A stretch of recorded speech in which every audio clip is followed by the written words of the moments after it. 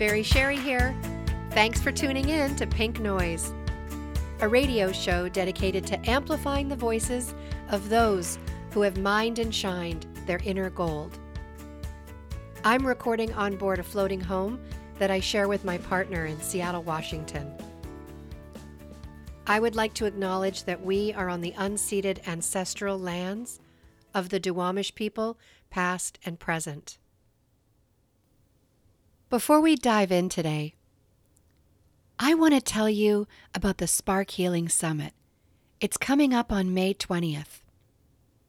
And it's a 3-day explosion of energetic, vibe-high goodness for your body, mind, and spirit. We're talking about 20 heart-centered practitioners offering their magic from 8 a.m. to 5 p.m. Pacific Standard Time on Friday, Saturday, and Sunday. Somatic experiences, yoga, meditation, Akashic Records reading, shadow work, qigong, and breath work. And me, offering conscious connection during the afternoon circles each day. Now here's the special Mother's Day surprise. One lucky Pink Noise listener will receive a free VIP ticket. Email iamverysherry@gmail by May 16th. That's 1 week after this program first airs. And tell me why you want to attend the Spark Healing Summit. That's iamverysherry@gmail.com for your chance to win. To learn more, use the link in the show notes. With today being Mother's Day here in North America, I was looking for a guest whose message might resonate for someone who has the unique responsibility and pleasure of being a mom to a kid. This quest led me to Robin Coney. Because creativity is the core of critical thinking, innovation, problem solving, and social change, she believes that it's our job to keep every child creative, to become the type of leader we need in the world. And in the last 20 minutes of the show today, we're going to review her top 10 ways to engage your creative brain. Let's begin. Robin Coney, I'm so excited to have you here on Pink Noise Radio. Thank you. I'm excited to be here. And today we're going to talk about the magic of creativity among many other things. Creativity is one of my favorites. I'm excited. That's what I figured.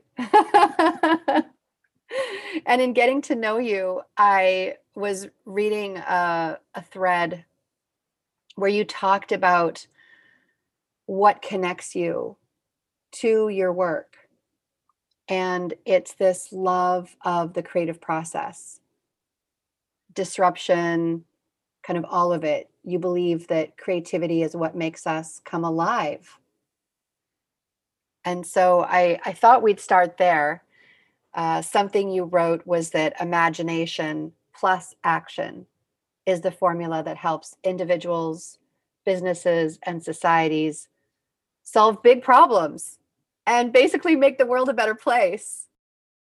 My nature is very action oriented. Anyone who knows me, if we have an idea, let's do it, right? I'm jumping in as soon as I can. And that has brought a lot of happiness because it's been very creative in nature. It has also brought a lot of disruption to my life.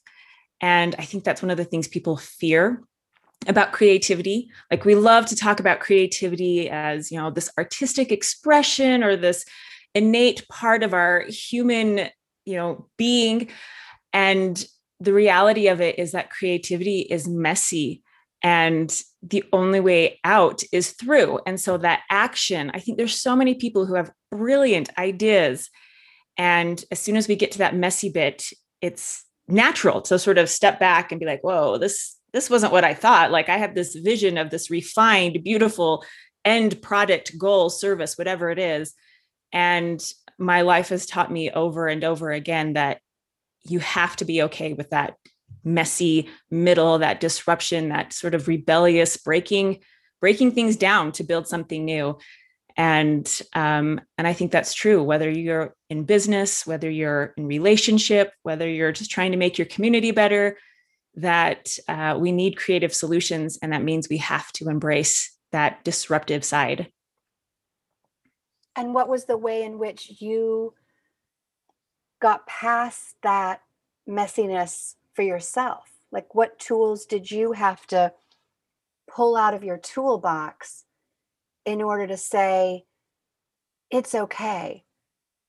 I think the thing that really forced me to embrace the disruptive, messy side, one, just my own stubbornness. I would jump into projects with this determination to see it through.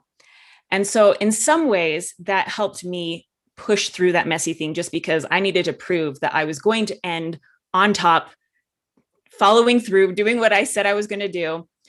And then the biggest change, and I think the thing that allowed me to find more joy in the mess, because before, even though I was pushing through it, I don't think I enjoyed it, was becoming a mom and having two children, the oldest specifically being pretty stubborn herself and pretty rebellious and willing to push back and ask why and not do things just because that's the way things have been done, and wanting to honor her and who she is and not try to stifle her with my own personality and control issues, forced me to reflect a lot on just how I move through this creative process and what really matters, and to just enjoy the mess. You know, I'd walk into my daughter's room and she's creating this amazing 3D mask out of this foam that she bought off online, and she's 10 years old, and her room is just covered in foam bits everywhere. And my initial instinct is to just be like, oh, we've got to clean this up. This is a disaster. And to pause and to say, but look what she's creating. Like, look how amazing this is. And we can get to the cleaning part in a minute or in a few hours or in a few days. But right now, like, this mess is necessary for her to be building this thing that she's building.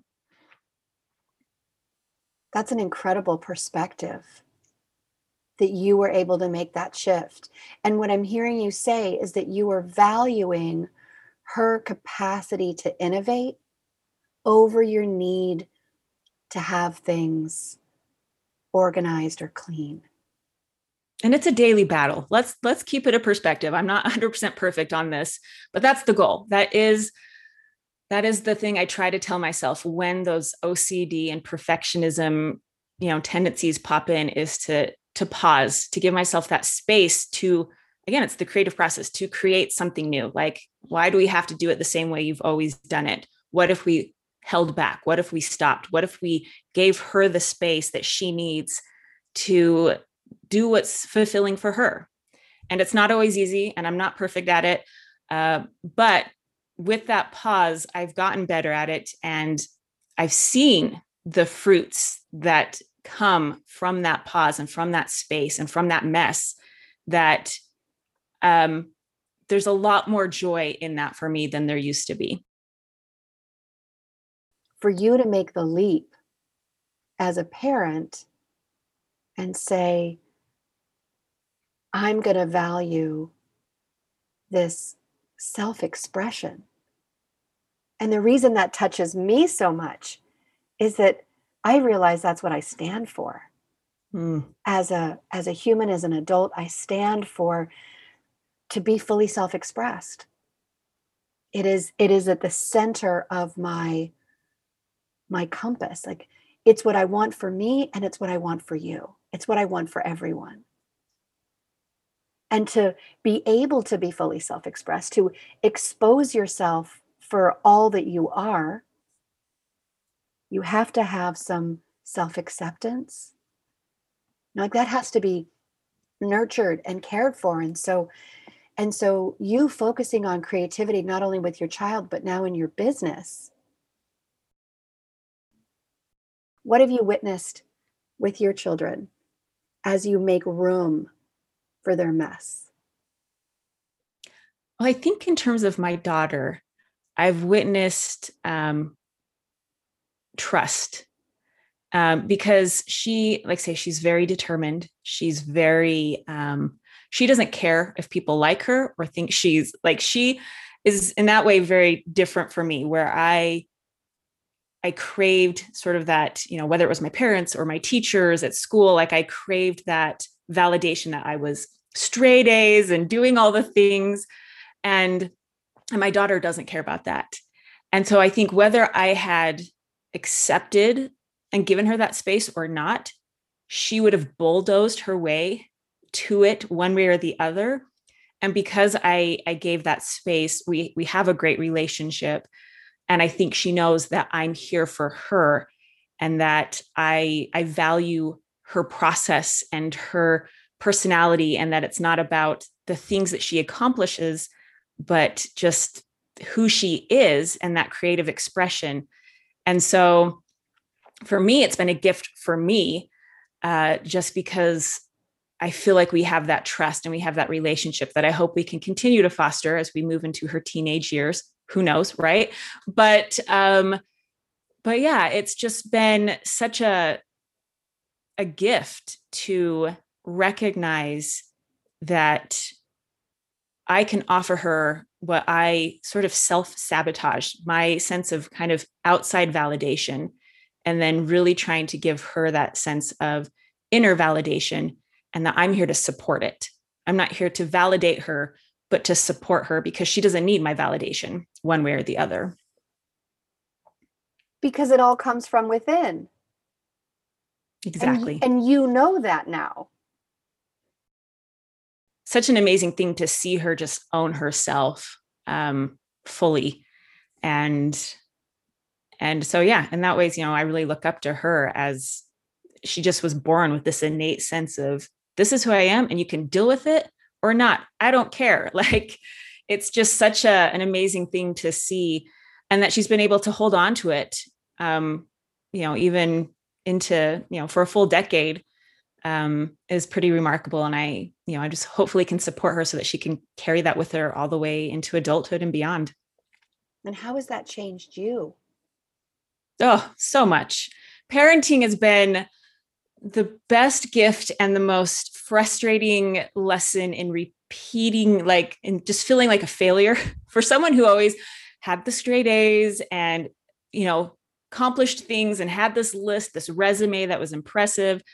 Parenting has been the most humbling and frustrating and exciting and joyful and painful experience, because you just realize that no matter what ideals you have or good intentions you have these people who have their own personalities and their own hopes and dreams and fears and struggles, that they're going to make sure you go through the mess, because there's no other way through it. So I'm curious, hearing that, what were you doing with your time before you decided to have children? So one of the things that really helped me, so I was very OCD, very perfectionist, straight A student, but I also had this passion for dance. And that, I think, in so many ways taught me lessons of creativity and disruption and improvisation and all these things that I need desperately as a parent and as a human being in this messy world. And it gave me a safe place where I could explore. And I got both my undergraduate and my master's degree in dance. And so there were a lot of lessons in that where they wanted you to get messy, get vulnerable, like all these things that were so terrifying to me. And so I think having that background in dance, and then I moved on, I was a university professor in dance. And so I was this weird mix of perfectionism and control. And this is the way, in a very creative field and industry, that slowly chipped away some of those tendencies for outside validation or for it to be shiny and perfect right at the beginning. So it was doing a lot of work. And then motherhood just sort of like kicked it into high gear, where it was, okay, you've had enough. You've had 20 plus years to work on this, and you're still just barely scratching the surface. Like, let's throw you into the lion's den and give you some real lessons on what that process looks like to disrupt your normal life, to get through that messy middle, and to see just how worth it is on the other side. I'm picturing you dancing, and you said you were a professor of dance. So I'm imagining that you're pretty accomplished at the art of dancing. And so as I picture you as a moving being, I know for me when I dance, when I close my eyes, I can move without feeling as self-conscious as when I'm watching others and comparing my movements to their movements. But when I close my eyes and dance and I go inward and I feel the rhythm in my body, and what I'm doing is I'm moving on intuition. And so as I take that perspective that I have of the way I dance, and I imagine you dancing with your skills and talents, I'm seeing it as an act of self-trust, that there is a lot of improvisation in dance and movement. And I can't imagine there's a right way or a wrong way to simply be in movement with your body. I grew up doing ballet and jazz, which is this is the way, especially ballet, right? You need to look this way. Your feet need to be in this exact position. These are the steps, and you can create some variation in how you string them together, but this is our vocabulary.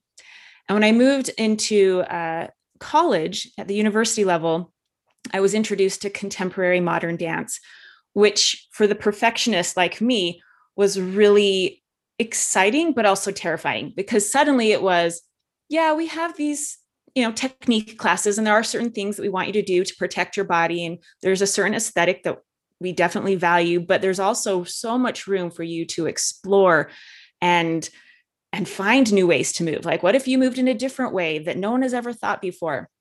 So it was very exciting to me, but I was still driven by this perfectionism. And I remember my senior year, and I did very well. Like, I was the student that every professor asked me to remember the combination so that they could come back to it the next day, because they knew my mind worked like a computer, and I could memorize the movement. I'd have it on the right counts at the right time.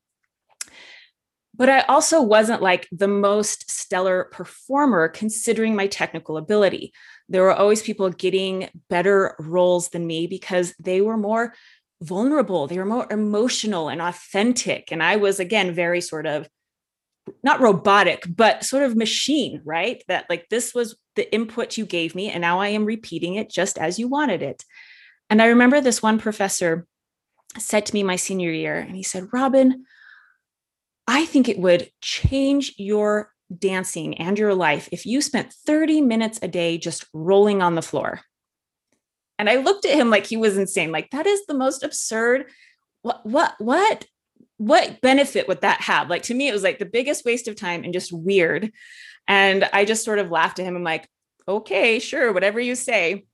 And after I graduated that spring, I started a certification in Laban movement analysis, which is a somatic based practice. And we spent 8 weeks that summer. It was 8 hours a day. And the first 2 hours were literally, for lack of a better term, us rolling on the floor. Like, there was more to it, right? We're going through some human developmental patterns, kind of the way a baby would, crawling, rolling, just very minimal stuff that for an outsider probably looks really weird, I'm sure. But what was so interesting is that next fall, after those 8 weeks, I started grad school. And the very first day we had a technique placement class. And I had a friend.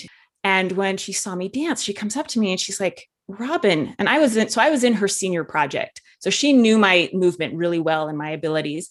And she just comes up to me. She's like, "You are moving so differently." She's like, "Everything seems softer, but bigger. Like, you just can't take your eyes off you." And I hadn't danced at all that whole summer but I did spend a lot of time being supported by the earth, breathing, letting go of this kind of muscly bound expectation that I had to do everything. And I found how to like move more efficiently by letting the earth support me and using my skeleton more naturally. And just these elements that literally transformed the way I moved. And I had so many people comment that summer. It's like, you look so different. Like they couldn't put their finger on it because it's like, did you lose weight? You don't look like you look about the same, but you just look different. And the thing I learned that summer more than anything was that I could let go. I could let the earth trust me, like support me. I could open up and be vulnerable with this group of 20 people that were doing this program with me. It was just this practice of letting go of muscling my way through everything, that control. And while it was a very biological and physical process, it rippled in such a way in my interactions with my friends and my parents and just the values that I took into the world. Like suddenly I realized I don't have to do everything on my own and perfect the first time, the second time ever. It was just this sort of reminder. It's like, I'm a human and I can let go and I could just be creative. And I went into that program with the goal of being the most efficient mover. Like that was my goal, right? I want to use this to get my a certification to help me get a university teaching job. And I want to be efficient. And I left with this passion for expression and creativity that 4 years of undergraduate work as a dance major didn't get me because I was trying to control the situation from day one. I love this story so much. And I want to ask you to back up because I want to hear the name of the somatic practice that you engaged in that summer.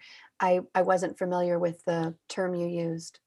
So it's called Laban movement analysis. And it's a system of, in the same way that like you can take a piece of music and everyone can play it because we know what the notes mean. It was Rudolf Laban wanted a way to codify movement. Not like to say that this means this, but just to be able to name it and be like, oh, this person is retreating and sinking into their body while they're moving in the vertical plane, or to just give language in a way that helped you identify movement. And then connected with that, his work with Irmgard Bartenieff, she has what's called the Bartenieff Fundamentals. And her work, which was the one that was really transformative to my body, was all about kind of revisiting those movement patterns that we all went through in our first 2 years of life, those baby patterns, to just reorganize the body back to its natural state, because habits and injury and all these, life just sort of get in the way and start collecting on our body. And so the whole point is to repattern it back to our natural state.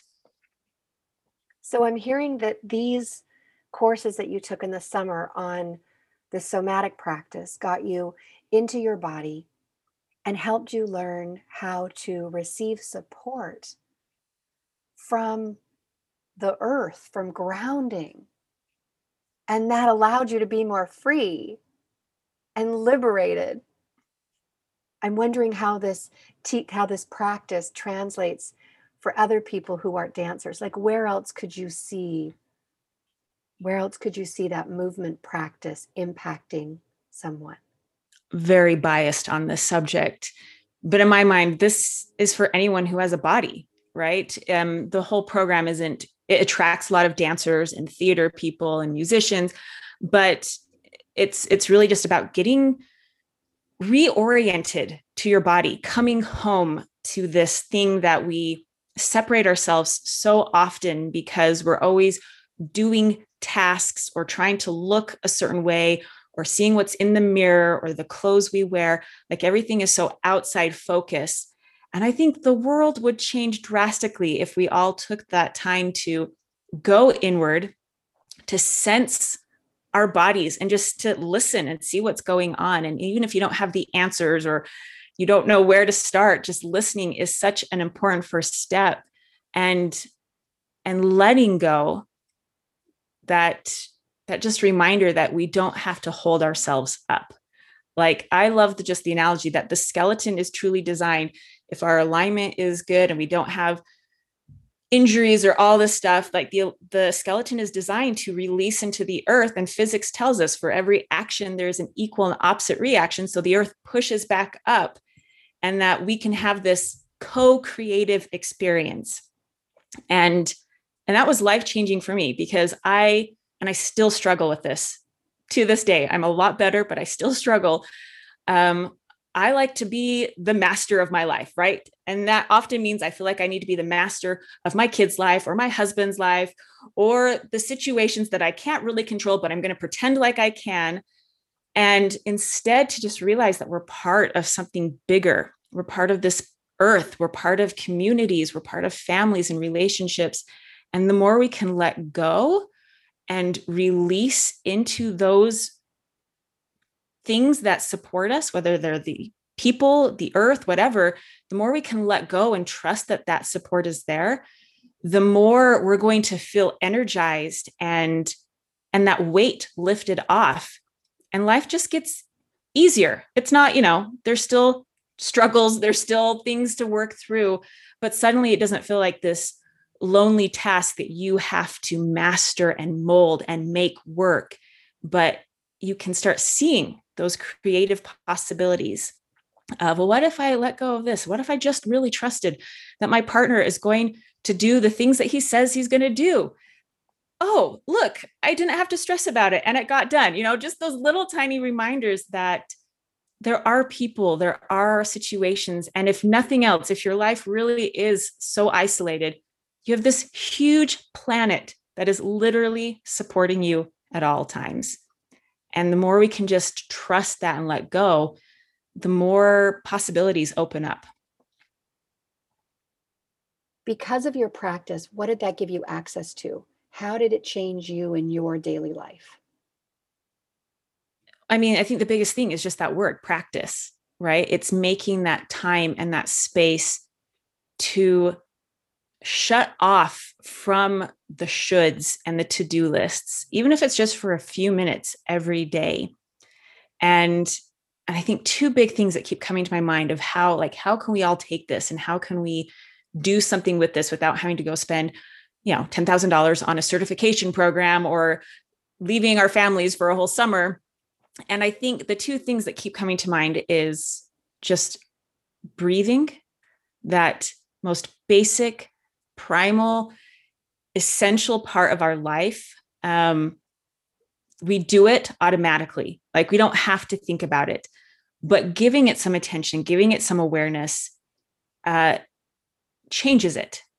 And it allows us to maybe go deeper or to notice where the breath isn't getting because we're holding tension. And then we can maybe breathe into that spot, or just try to release, relax, let it go. And so I think taking that time every day to breathe for me was so critical, because that sort of go, go, go mentality that's so prevalent in our society naturally lends us to more shallow, short breath. And just we stop listening to ourselves. And breath is such an ongoing sort of signal of our bodies, like I'm here, I'm alive, I'm doing my thing. And acknowledging that, I think, is so powerful. And the other thing that comes to mind is that going back to the idea of creativity, because the creative process is so powerful in that it allows us to have that sense of control. There have been studies that have shown that creativity helps with anxiety, because one of the biggest things with anxiety is that uncertainty of the future. And so when we are in the creative process, we suddenly get to play that role. We get to make those decisions. We get to have that deciding role, while at the same time embracing that mess and that uncertainty and that who knows where this will take me, but I'm expressing myself, or I'm learning something new, or I'm solving a big problem. And so I think taking the time to do creativity for the sake of creativity. And this is where I always, because again, my practical, logical mind goes, well, if you're going to be creative, there should be a reason for it. Like it's for your business or it's for your kids.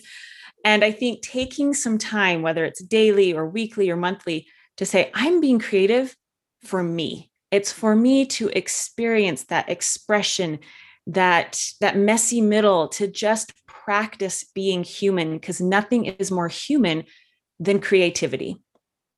And so for me, those two practices, taking the time to breathe and just center back into our body and listen to our bodies, I think that's such a great way to start any creative process, because it sparks inspiration. It gives us that space for our brain to go, oh, wait, I don't have to do X, Y, and Z. What if we went over here and did blue, right? It doesn't even have to be a letter. It gives us that space to jump into something different.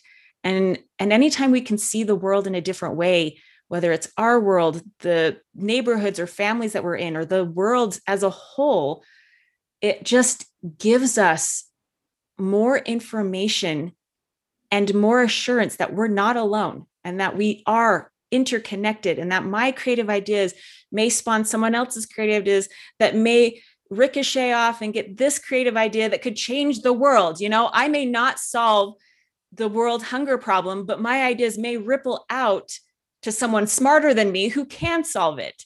And so I think that creative process just allows us to feel that control that we love, and that abandonment and support from outside of ourselves that we need.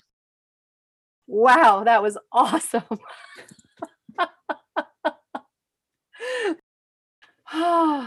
Mm.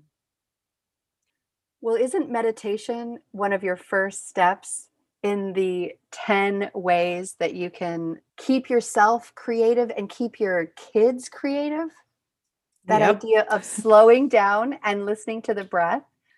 I was reading your Keep Your Kids Creative guide, and I'm pretty sure step one, or idea number one, was in fact meditation.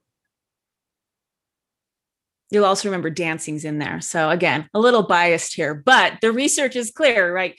Getting into our bodies, taking that space, breathing, they're essential tools if we want to tap into our creativity, and we need to tap into our creativity. There is a creativity crisis happening in the world today. And, we need that creativity to solve. We have big problems we need to solve. So we need creative kids. We need creative adults, which means we need people who are willing to trust that they can find something if they're given the space to break down what's not working first. Like, we can't find those solutions if we're not willing to tear down what isn't working. And so the creative process, is by its nature destructive before it's creative. Say more about that. Could you give me an example of something that you had to break down in your life in order to move to the part that was fun and creative? Oh man, my family and I decided we wanted to move to New Zealand because we had an online business at the time. My kids weren't in school yet, and it just seemed like a great opportunity. And the process of doing it, I remember when my husband and I, we thought about this. Whenever we get, it's usually, we were living in Utah at the time. It's usually like January when the inversion sets in and the skies are just gross and the snow is, colored and not really fresh and pretty. And you're just like, why do I live here? I want to go live someplace warm and tropical. And we usually would go look at expensive beach houses in Costa Rica, or, these places that we really had no intention of moving to. But on this particular day, we started looking at New Zealand. And instead of looking at houses that were just really fun to daydream, we actually looked at houses like in our budget, and we looked at the schools, and we looked at the streets, the neighborhoods. And we just go, we could do this. This would be an opportunity. So that was the idea, right? That creative spark. You always start with the idea. And then when we started thinking about what that meant, to actually sell everything we own, to uproot our lives, to get visas, to finance the trip, to every step we started looking at, and it was just this mountain that was like, this seems like more work than what it's worth. This seems scary. This seems unexciting and not very sexy and pleasant the way we're moving to New Zealand sounds. The reality was just overwhelming. And so we decided to call it off. We're like, that's too much effort. That's too much mess. That's too much disruption. And the next few days, like we both were just so grumpy. Like we were just in this mood, and we're usually pretty level-headed, and we were both just kind of short-tempered, and we finally stopped after like the second or third day. We're like, we were really excited and just full of joy and hope when we were talking about moving. And then as soon as we decided not, like the energy just changed. It's like, let's do it. Yeah, it's going to be a lot of work. It's going to be really hard to get us there, but we think it's going to be worth it. And so the disruption was 4 or 5 months of applying for visas, planning out when, because we sold everything other than we took like 4 suitcases for a family of 4, and figuring out when you could sell your vacuum but still have it enough to clean. And like, it was this huge process, and it was so messy at the first that you're like, there's no way we're going to figure this out. And slowly it starts to like fall into place, and you start seeing the shape and the form of like, this is happening and we're doing this. And I still remember being on the airplane right before landing in Auckland and seeing the city, and just like, holy cow, did we really just do this? Did we really just like uproot our family and move 7,000 miles with 2 kids, one that was under the age, like was 1 years old, and we did. And it was the most life-changing, wonderful experiences. It just gave us such a new perspective, and to see the world outside of sort of that USA centric, viewpoint that both my husband and I grew up with. It was so worth it, but it was not easy, and it was not clean cut. It was messy and complicated. And there were so many times I'm like, why are we doing this? And I think that's that creative process of, we can have brilliant ideas that excite us. And are we willing to push through the mess and the heartache and the hard work to get there? And I'm sure there's plenty of times in my life where I haven't done that. And I always wonder, what would my life be like had I? Because any time where I've made those big, huge, drastic changes and pushed through the mess, I've never regretted it. That's the key right there, isn't it? You're a living example of someone who pushed through the mess and never regretted it. And I wonder how many people I could talk to who did big things, like my friend Jen Gawanga, 2 kids, her and her husband just sold the house, got in a van, and started traveling. And they've just been living an adventurous life the last couple of years. I don't even know their whole story. I just see parts and pieces through social media. And it really amazes me. It is that action step. I've been having a reoccurring vision in my meditations over the last couple of years around building a team of like-minded leaders, people who believe what I believe in the importance of fostering self-love, that when we more fully embrace ourselves and accept ourselves as we are with all of our parts and pieces, our light and our dark, that we show up, more fully and authentically as ourselves. And when we do that, we give other people permission to do the same. And I think that when we love ourselves, we have a lens that allows us to see the love in others. And I believe that that diffuses the hate and the, I can't like you because you don't believe what I believe. But I can like you for being true to you and the values that you grew up with. And even though they're different than mine, and that's okay. It's not only okay, it's like, it's not even my job to have an opinion about it. And that's when we get to more unity and coming together, as you say, to solve these bigger problems in the world. But it is in taking some risks. I spent Sunday with my dear friend Odessa, who's the imagination queen. And she was one of my first guests in the early episodes of this program. And she said, don't die before you die. Mm. In fact, she shouted it in my car. Let's not die before we die.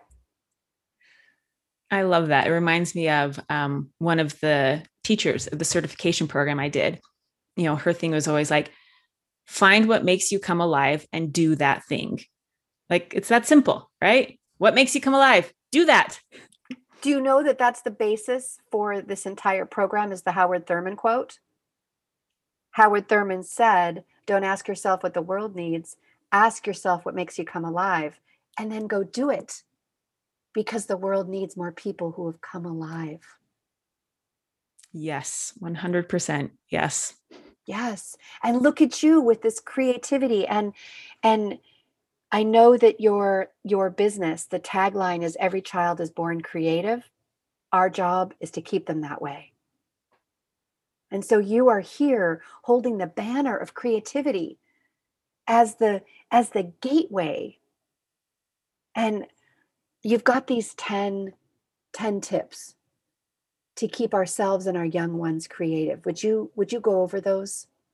Yes. So morning meditation is just a simple way, right? The whole point of this guide is parents, and not just parents. I mean, that's who this guide is sort of tailored towards, but it's really for anyone who wants to keep creativity alive in themselves, because we're all born creative. And some of us maybe need to find it again or uncover it. It's been buried.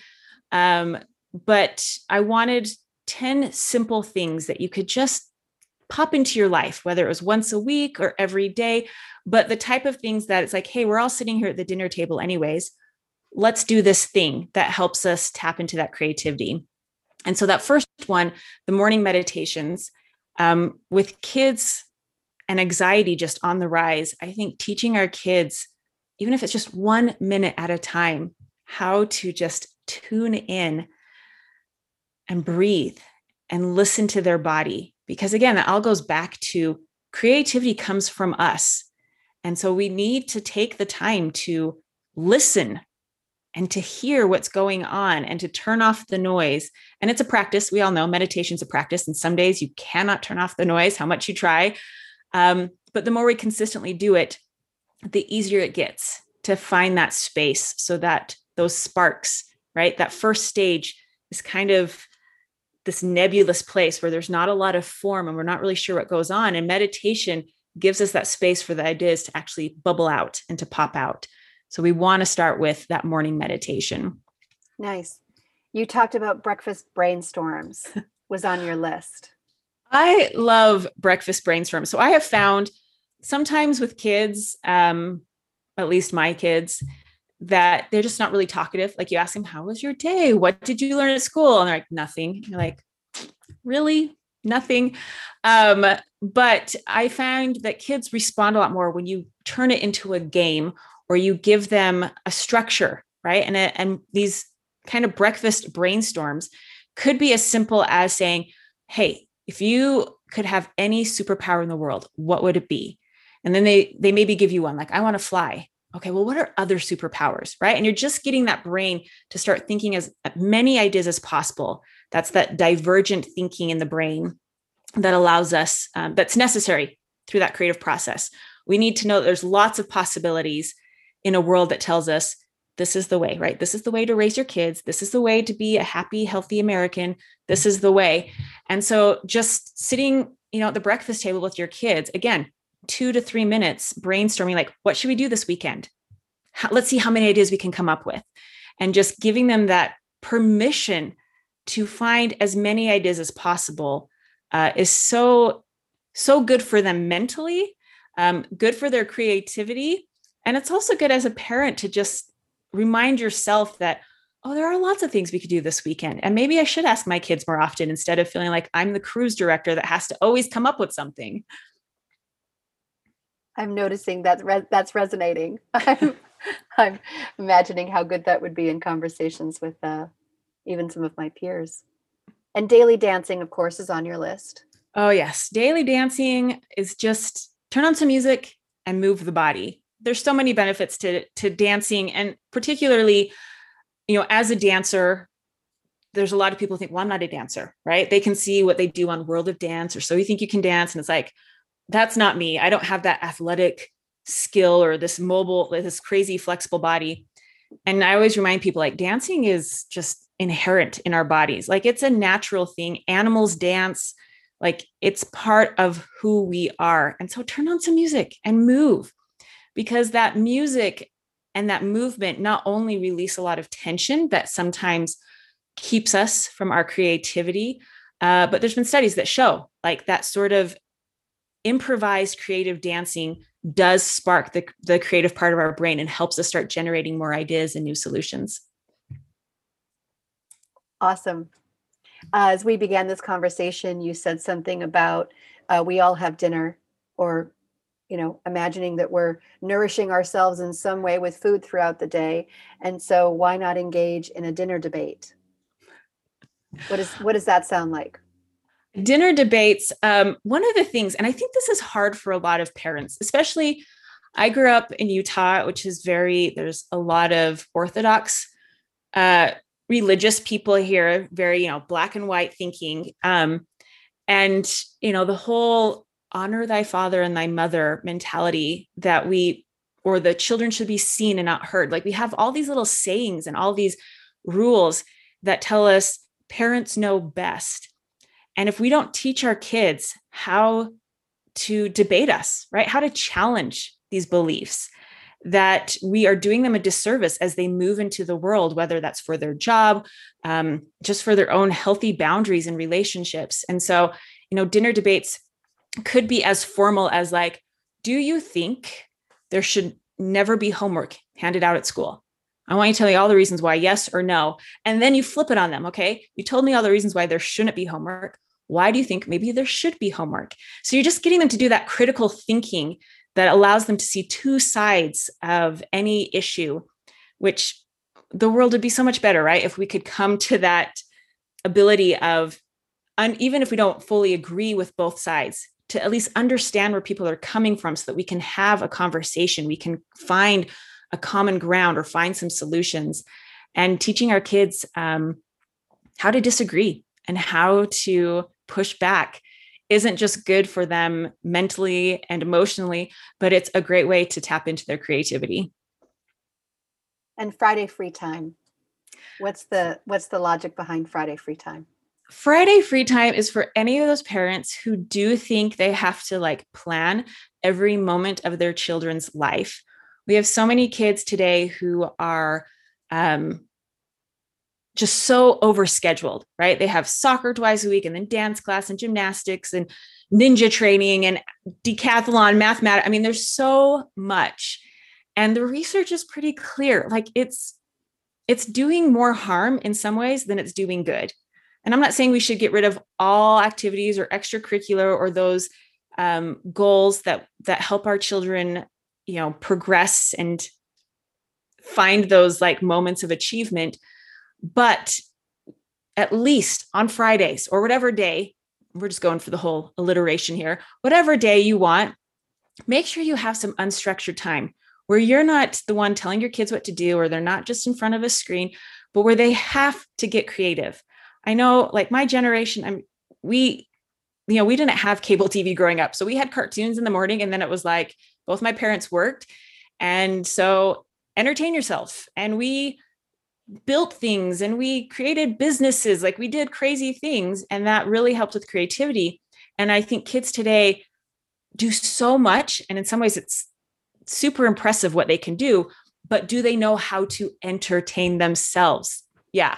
We rely on our devices. We rely on technology or on these scheduled activities that whenever my son says, I'm bored, I was like, well, what are you going to do about it? Just that simple thing forces them to be creative, and you'll get some complaints. You'll get some kids whining and entertain me or play with me. And just remind them that it's good for them to figure out how to entertain themselves, how to find solutions, how to fill that time and do what's meaningful to them. I think we need that as adults too. Oh, amen. Number 7 is magic moments. Magic. So magic is one of those things that kids love it. I have this really corny trick that I do with my wedding ring where I like hide it and it's in their ear. And I do it to my 3 and 4-year-old nieces because they're at that age where they think it's really cool and it makes me feel cool. But kids love magic, whether it's reading Harry Potter or reading fiction about magicians or watching magicians, right? And asking them, especially for older kids, having them watch magic tricks and say, how do you think it was done? Like, it's such a simple, easy thing that most kids love watching. And then they love feeling like, oh yeah, I'm going to figure it out, right? It's that challenge, but it gets their brain, again, it gets them thinking of the potential solutions. So there's that divergent thinking. And it's also that critical problem solving and makes them sort of analyze the world and not just take things at face value. Ready resources. So basically, this is just saying have access to things that will give your kids creative spark. So we have, both of my kids have these dressers in the room, and the bottom drawer, because they don't have a lot of clothes because they only wear the same 3 outfits over and over. But their bottom drawer is just full of cardboard boxes, empty tubes, paper towel rolls, whatever it is, right? Any sort of recyclable that we could use to create. And we have those easily accessible. We have markers, paper, scissors, crayons, just anything that you could imagine that's like age appropriate. My daughter, she plays with the glue gun all the time at this point. And just so that it's there, because when creativity hits a child, if they go, Mom, I want to build this thing. And you go, okay, well, what do we need? And oh, we don't have that. We'll do it this weekend. I promise you by the weekend, they won't want to do it again. So we want to have, and it doesn't have to be expensive. It doesn't have to be like, say, just hold on to your empty milk cartons or whatever it is, and have it in a place, and a centralized place where kids can be creative when that spark hits them. Nice.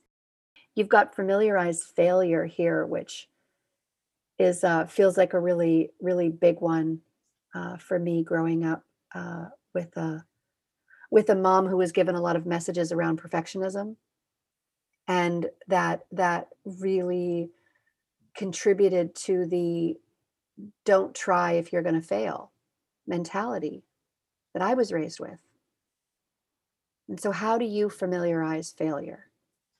I think there's 2 big things that come to mind. And of all the 10 things, like this one to me is one of the most like important and just so desperately needed. Because our kids, again, with those overscheduled and expectations to get straight A's and get ready for college, that our kids are just more stressed than ever. And this feeling that they're not enough. And so the ways that we help familiarize failure in our home, the big one is I try to mirror it myself. And part of that's just simply apologizing when I've done something wrong and really using those words like, I messed up.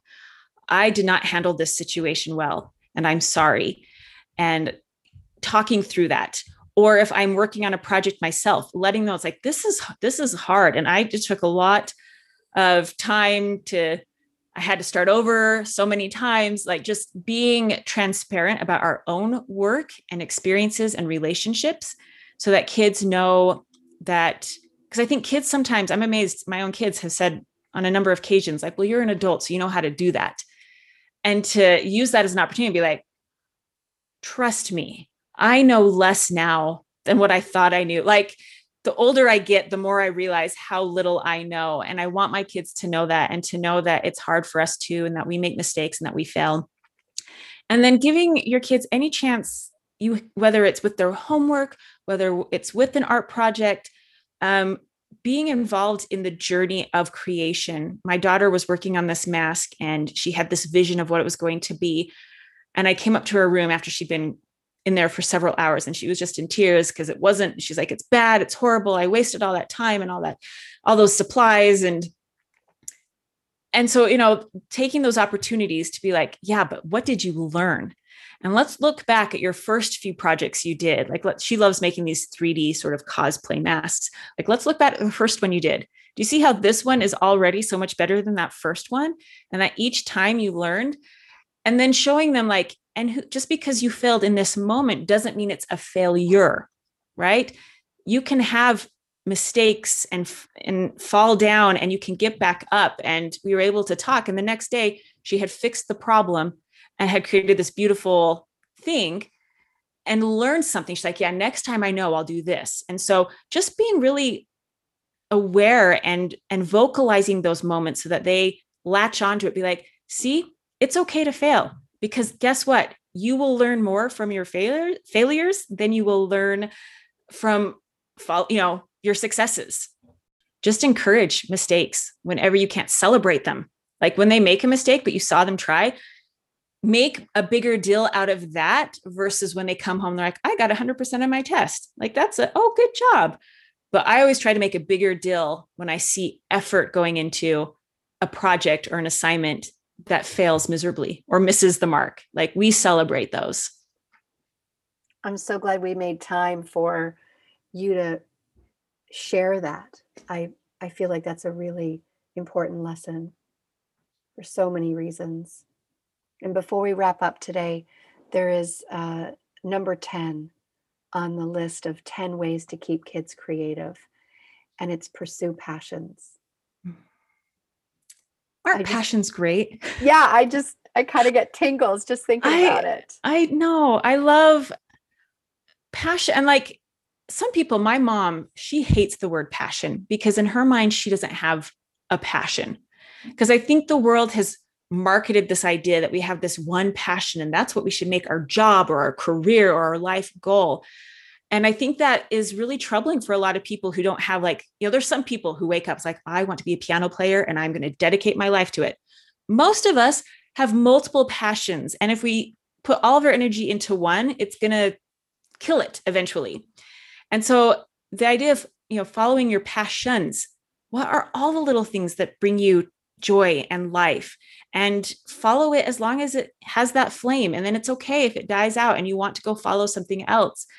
And as parents, we need to be aware of our kids' passions because the school systems, and it's no fault of the wonderful teachers, it's the system itself, is just designed to kill passions. We want them all standardized. We want them all coming out with the same skills at the same time. And if you are behind, you're going to feel stupid.